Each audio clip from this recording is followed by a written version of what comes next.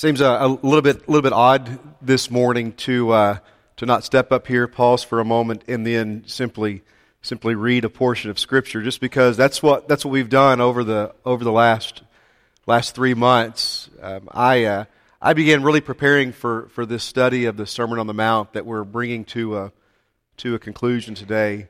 Just reading and thinking about what it might look like and how we might consider it. Probably about a year ago.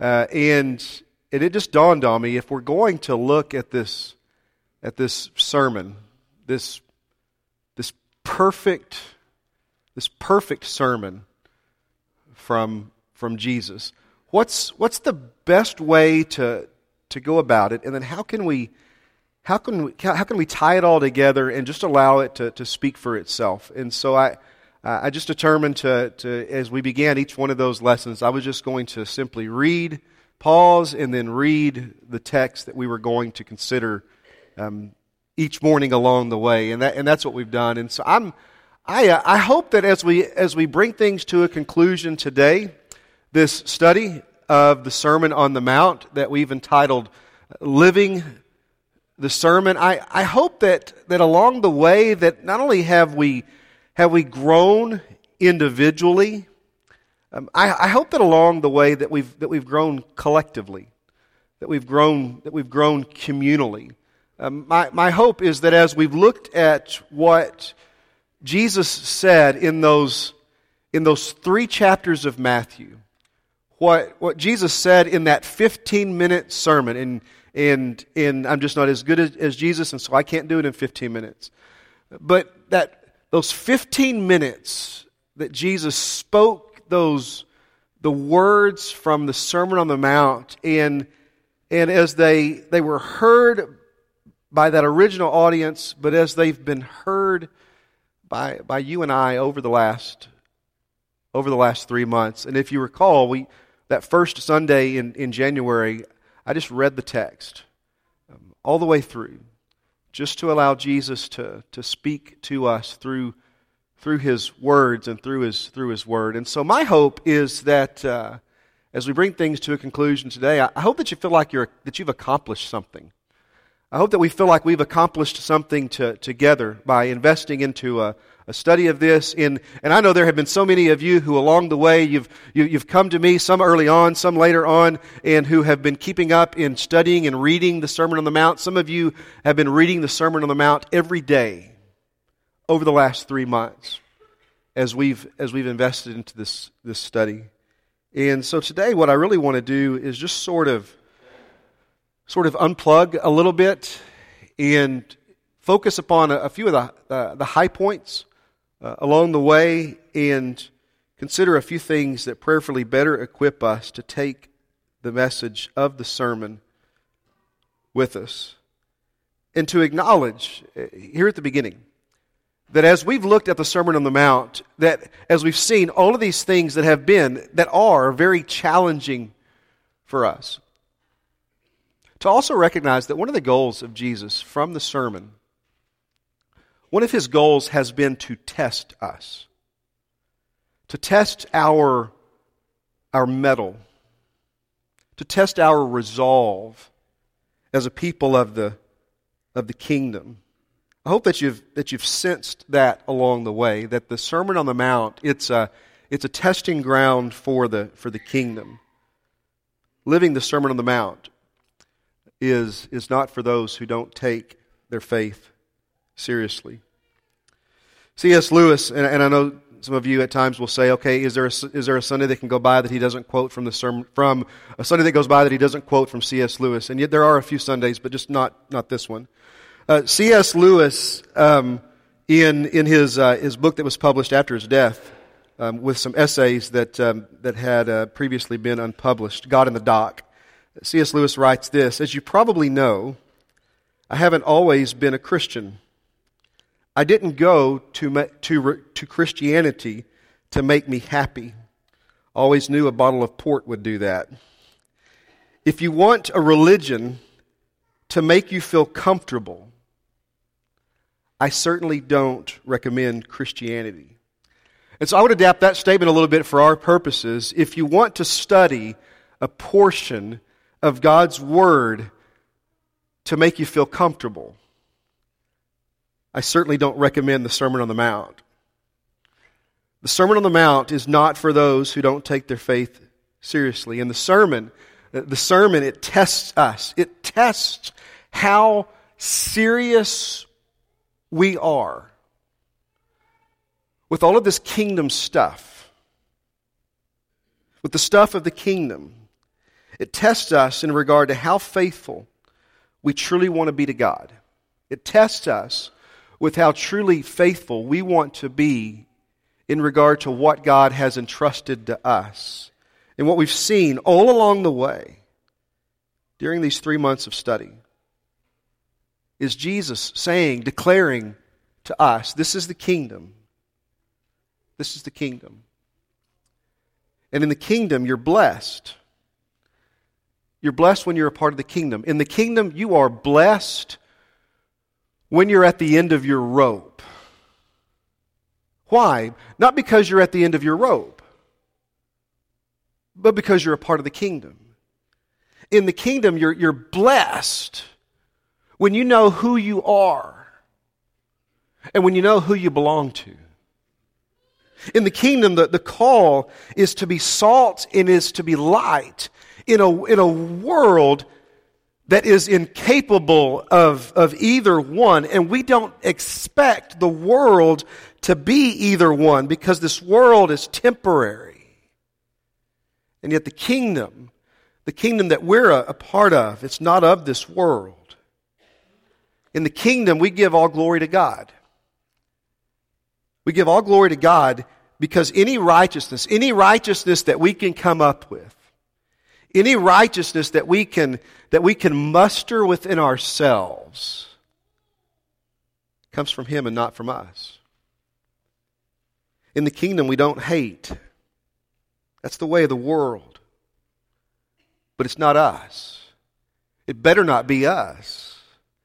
We don't add more darkness to darkness because darkness cannot drive out darkness. Only light can do that. And we're a people of light. The kingdom is so upside down and right side up that in the kingdom of God, we even love our enemies. And we love them so much that they ask us why. Kingdom people are a benevolent people. And that's not just about money, but it's about money. Kingdom people are a benevolent people. We're liberal with grace, liberal with mercy, liberal with love.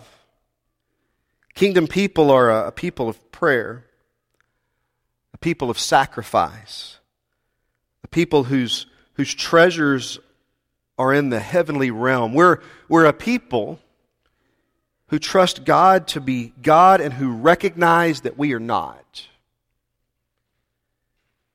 and who seek His kingdom, and we seek His righteousness rather than our own.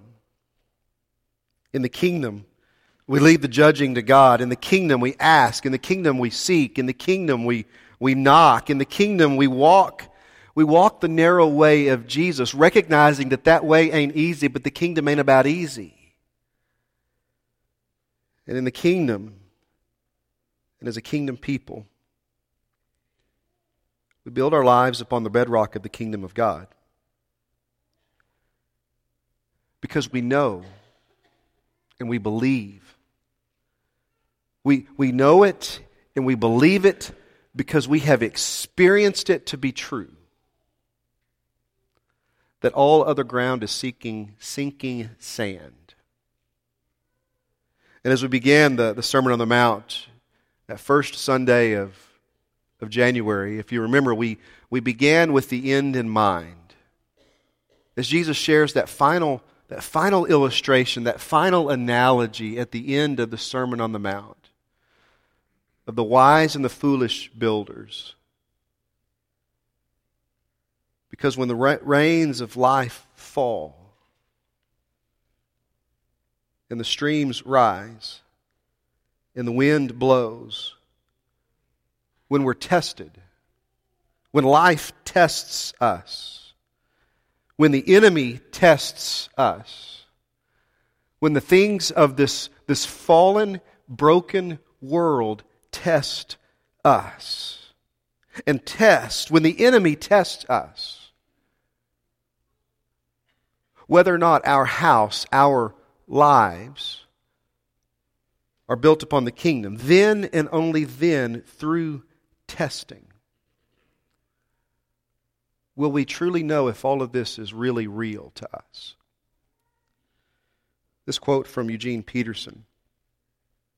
So, Jesus, the way and the ways of Jesus. He shows us the way. He also is the way.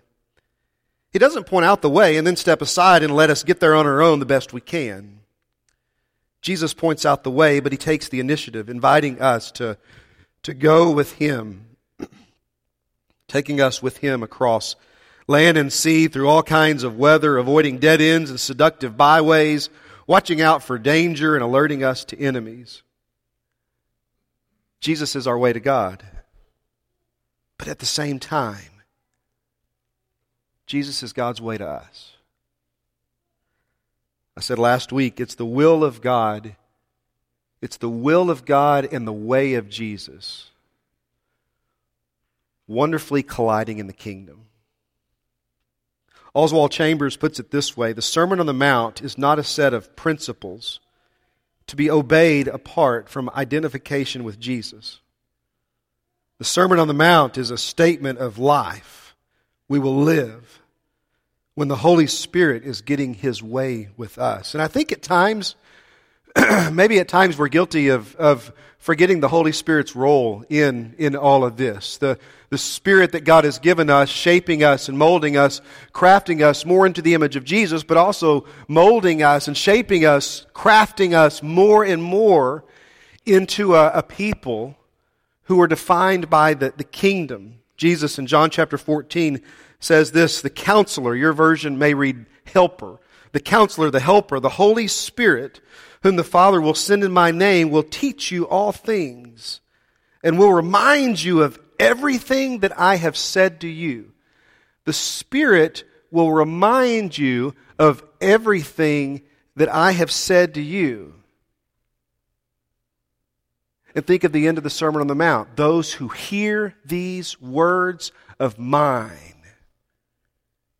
and put them into practice, they're a people of the kingdom. This from the Apostle Paul in Romans 8. In the same way, the Spirit helps us in our weaknesses. We don't know how we ought to pray, but the Spirit Himself intercedes for us with groans that words cannot express. Those who live the Sermon on the Mount are blessed when they're poor in spirit, blessed when they mourn, blessed whenever they foster peace in a world that is void of it, blessed because we're a part of the kingdom of God.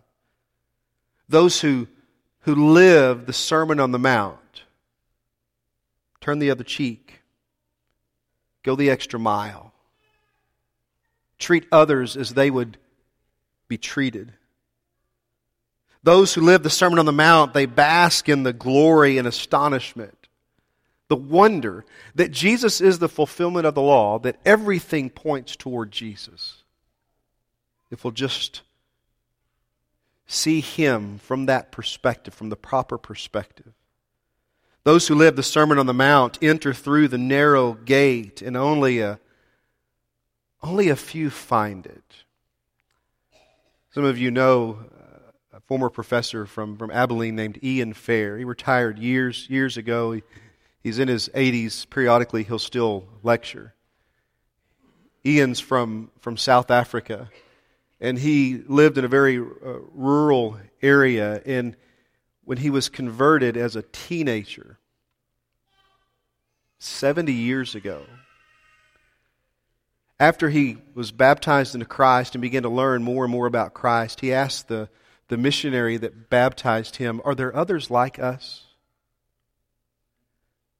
Are there others out there that have this, that know this, that belong to this, that are a part of this? And the missionary said, yeah, there are many.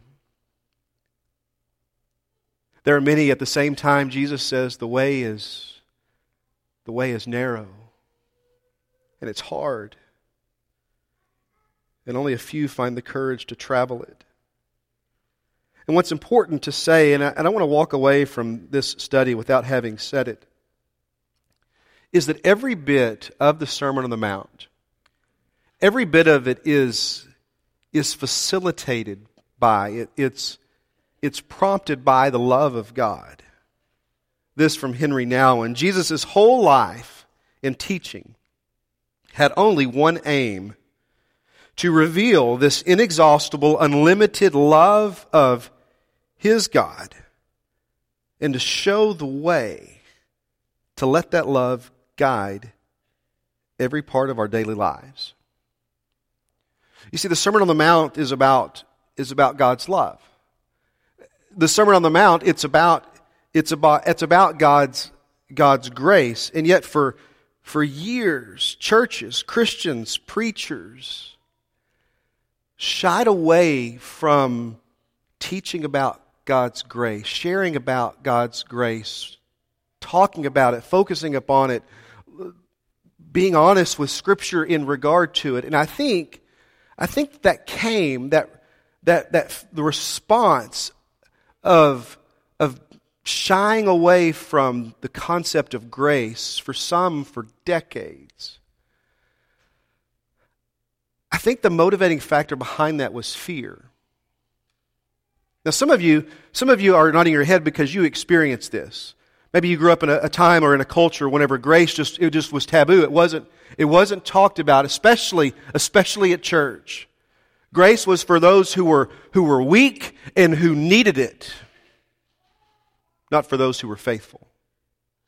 And yet I can say that just wasn't my experience growing up. And I praise God. I praise God for that. Sometimes I'll have someone who talks about maybe an experience, a negative experience, especially in particular in regard to this concept of grace. And even though I intellectually understand it, that just wasn't my experience, the culture or climate that I grew up in. But this fear of grace, when we truly consume it for what it is, where might that lead? Now, the fear is that somehow it would compel us to be a less faithful people if we knew what it was about. But the point behind the grace of God is the polar opposite of that. The goal is that we would be more faithful people, not less, when we embrace the grace that God has given us in Jesus. And I'll tell you, when it comes to grace and in ministry, I have been so extremely blessed over the last several years here in being your preaching minister, specifically in regard to the concept of grace. I've been so extremely blessed to be your preaching minister here because of the preaching ministry of James Hawk, of following a man of grace who preached grace for a quarter of a century before I got here. And I can even remember some conversations early on, my first year here, when I would discuss with James, this is what we've got coming up. Here's the sermon that I'm looking at for this Sunday, and to say, well, this and this, these may be some things that are going to be a little bit difficult for them. And James would say, nah, we crossed that bridge a long time ago. And I'm so thankful for that. To be a people of grace. That's what the kingdom of God is about. That's what the Sermon on the Mount is about. And if we read it seriously, and if we take seriously the call that we see within it, and yet out of fear, many rejected a doctrine of grace, and the result was a crippling of the spiritual life. You tracking with me? We did the same thing, or there are those who have done the same thing in regard to the Spirit, have they not? That, well, we don't quite understand exactly what the Spirit is, and if we allow ourselves to be open to the Spirit, where exactly might that lead? Because the Spirit blows where it will, and we can't control that. And so out of fear, if ever our motivation is fear rather than faith, we need to check our motivation. I say all that. I say all of that because perhaps that was then and this is now. I pray that we're growing in the grace and knowledge of God, even though it's not like we've arrived and have it all figured out. But that was then and this is now. And so are you ready for the new millennia obstacle to overcome, even though we are 19 years into the new millennia?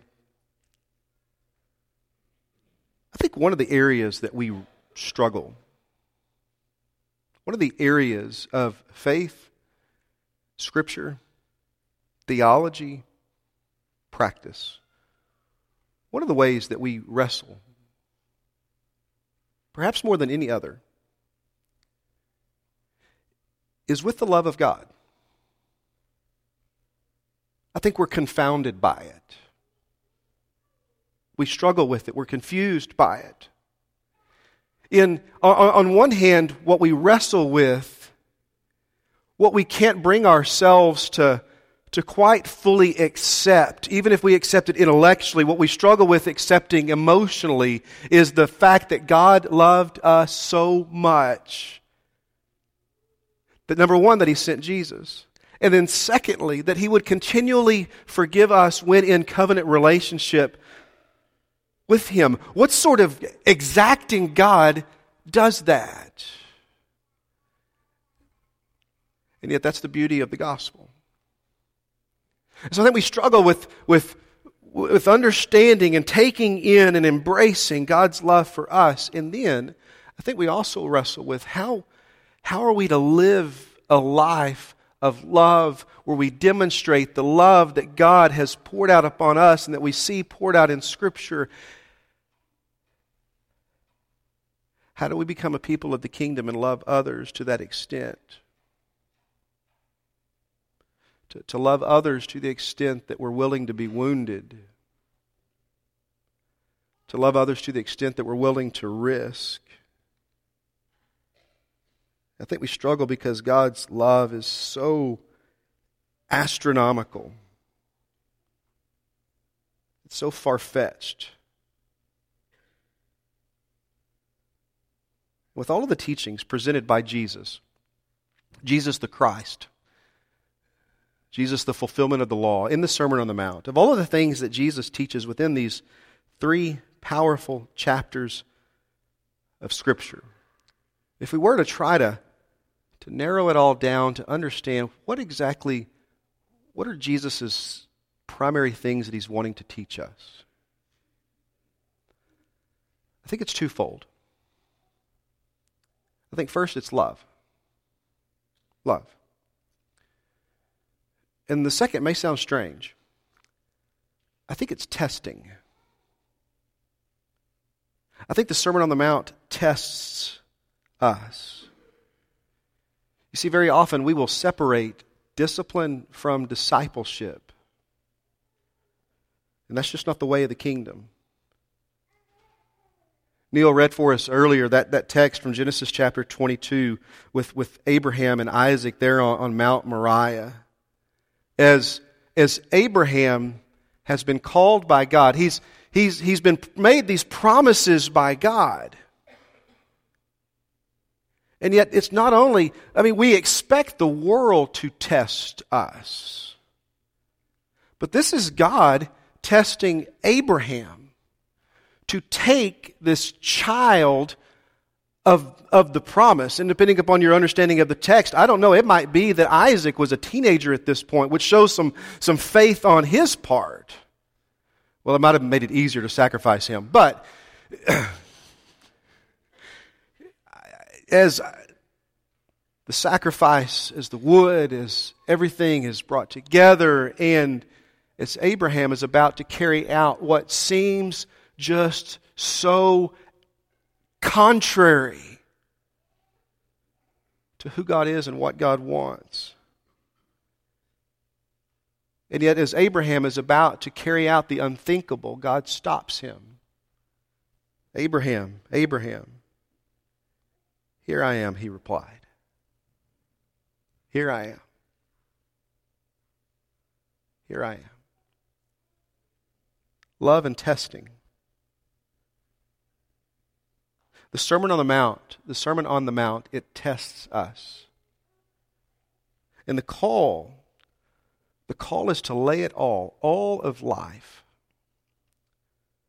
The call is to lay it all on the altar. To live a life that's sacrificed to the Lord. In view of God's mercy, to offer yourselves as living sacrifices, holy and pleasing to God. To live life on the altar. It's altar and table language. Think about that. In the Old Testament, there was the altar of sacrifice. And then there was the meal of celebration from Passover. Altar and table. It's always been a part of the practice of God's people, of the language of God's people. That's the reason why God planned it the way that He did, so that altar and table, cross and communion would be familiar to us, that we might better understand God's purposes behind them, and that we might each take up our cross daily and follow the way of Jesus. Faith, sacrifice, and then testing. Testing. One more quote, this from Eugene Peterson as well. This is an abrupt statement, or some abrupt statements.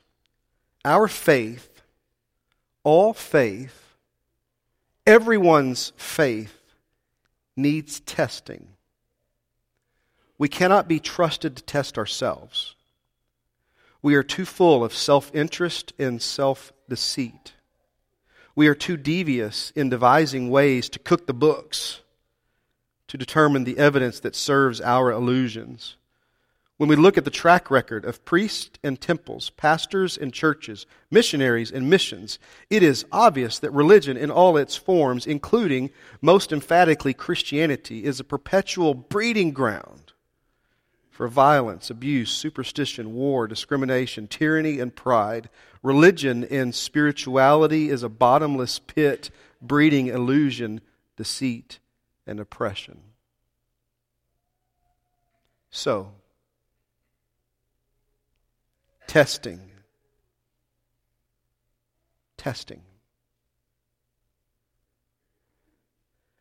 And that's what makes the Sermon on the Mount so very radical. That's what makes the sermon so radical. Radical in the truest sense. You can go to that final slide there. When we think of the word radical, we think of something that's out there. If something's radical, it's just way out there. It's over the top. It's against the norm. It's above and beyond. If something's radical, it is pushing the envelope for that which is normative. That's what we think of whenever we hear the word radical, which certainly is the message of the Sermon on the Mount. The Sermon on the Mount is all of those things, does all of those things. But a little etymology lesson. The word radical comes from the Latin root radix, R-A-D-I-X. And the word radix actually means from or of the root. Radical and being radical in its truest sense is actually getting to the root, to the heart of what something is about. I'm told that in math it's the same thing, that placing a number under the radical expresses the root of the number. In other words, where that number comes from. And I have no idea what that means, but those of you who know math do. Math's just not my thing. The Sermon on the Mount is so very radical because kingdom life is radical. It's radical in the sense of it's outrageous. It's over the top. Yes. It's on the edge. But also radical in its truest sense. The Sermon on the Mount is radical because it's at the root. It's at the heart. The Sermon on the Mount is at the core of the kingdom of God. And through the Sermon on the Mount, Jesus, He beckons the question, does your heart want what God's heart wants? There's no more radical question than that. Does your heart want what God's heart wants? Nothing that is within us that has not been sacrificed, that has not been put to death, can ever be resurrected. That's radical. Nothing within us that has not died will ever be raised to life. That's radical. The call is to lay it all of life, on the altar of the Lord. So I want to bring to a conclusion our call to live the sermon and our study of the Sermon on the Mount with a prayer.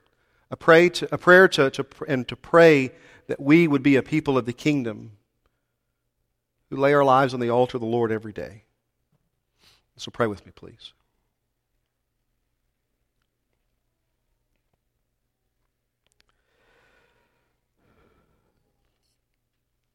Father, you know our hearts. You know who we are deep within, whether or not we are struggling, whether or not we are wavering, whether or not we take seriously this call of the kingdom, recognizing that we're going to fall short, but also recognizing that doesn't diminish our call to discipleship. And God, you also know whether or not we're going through the motions. And so I pray, God, that these words from your Son, that this sermon, that these statements that we've seen Jesus make during this study and within these 3 chapters of your holy word, Father, I pray that we would live life on the altar, that we would be a kingdom people, a people defined by you, and that living the sermon would be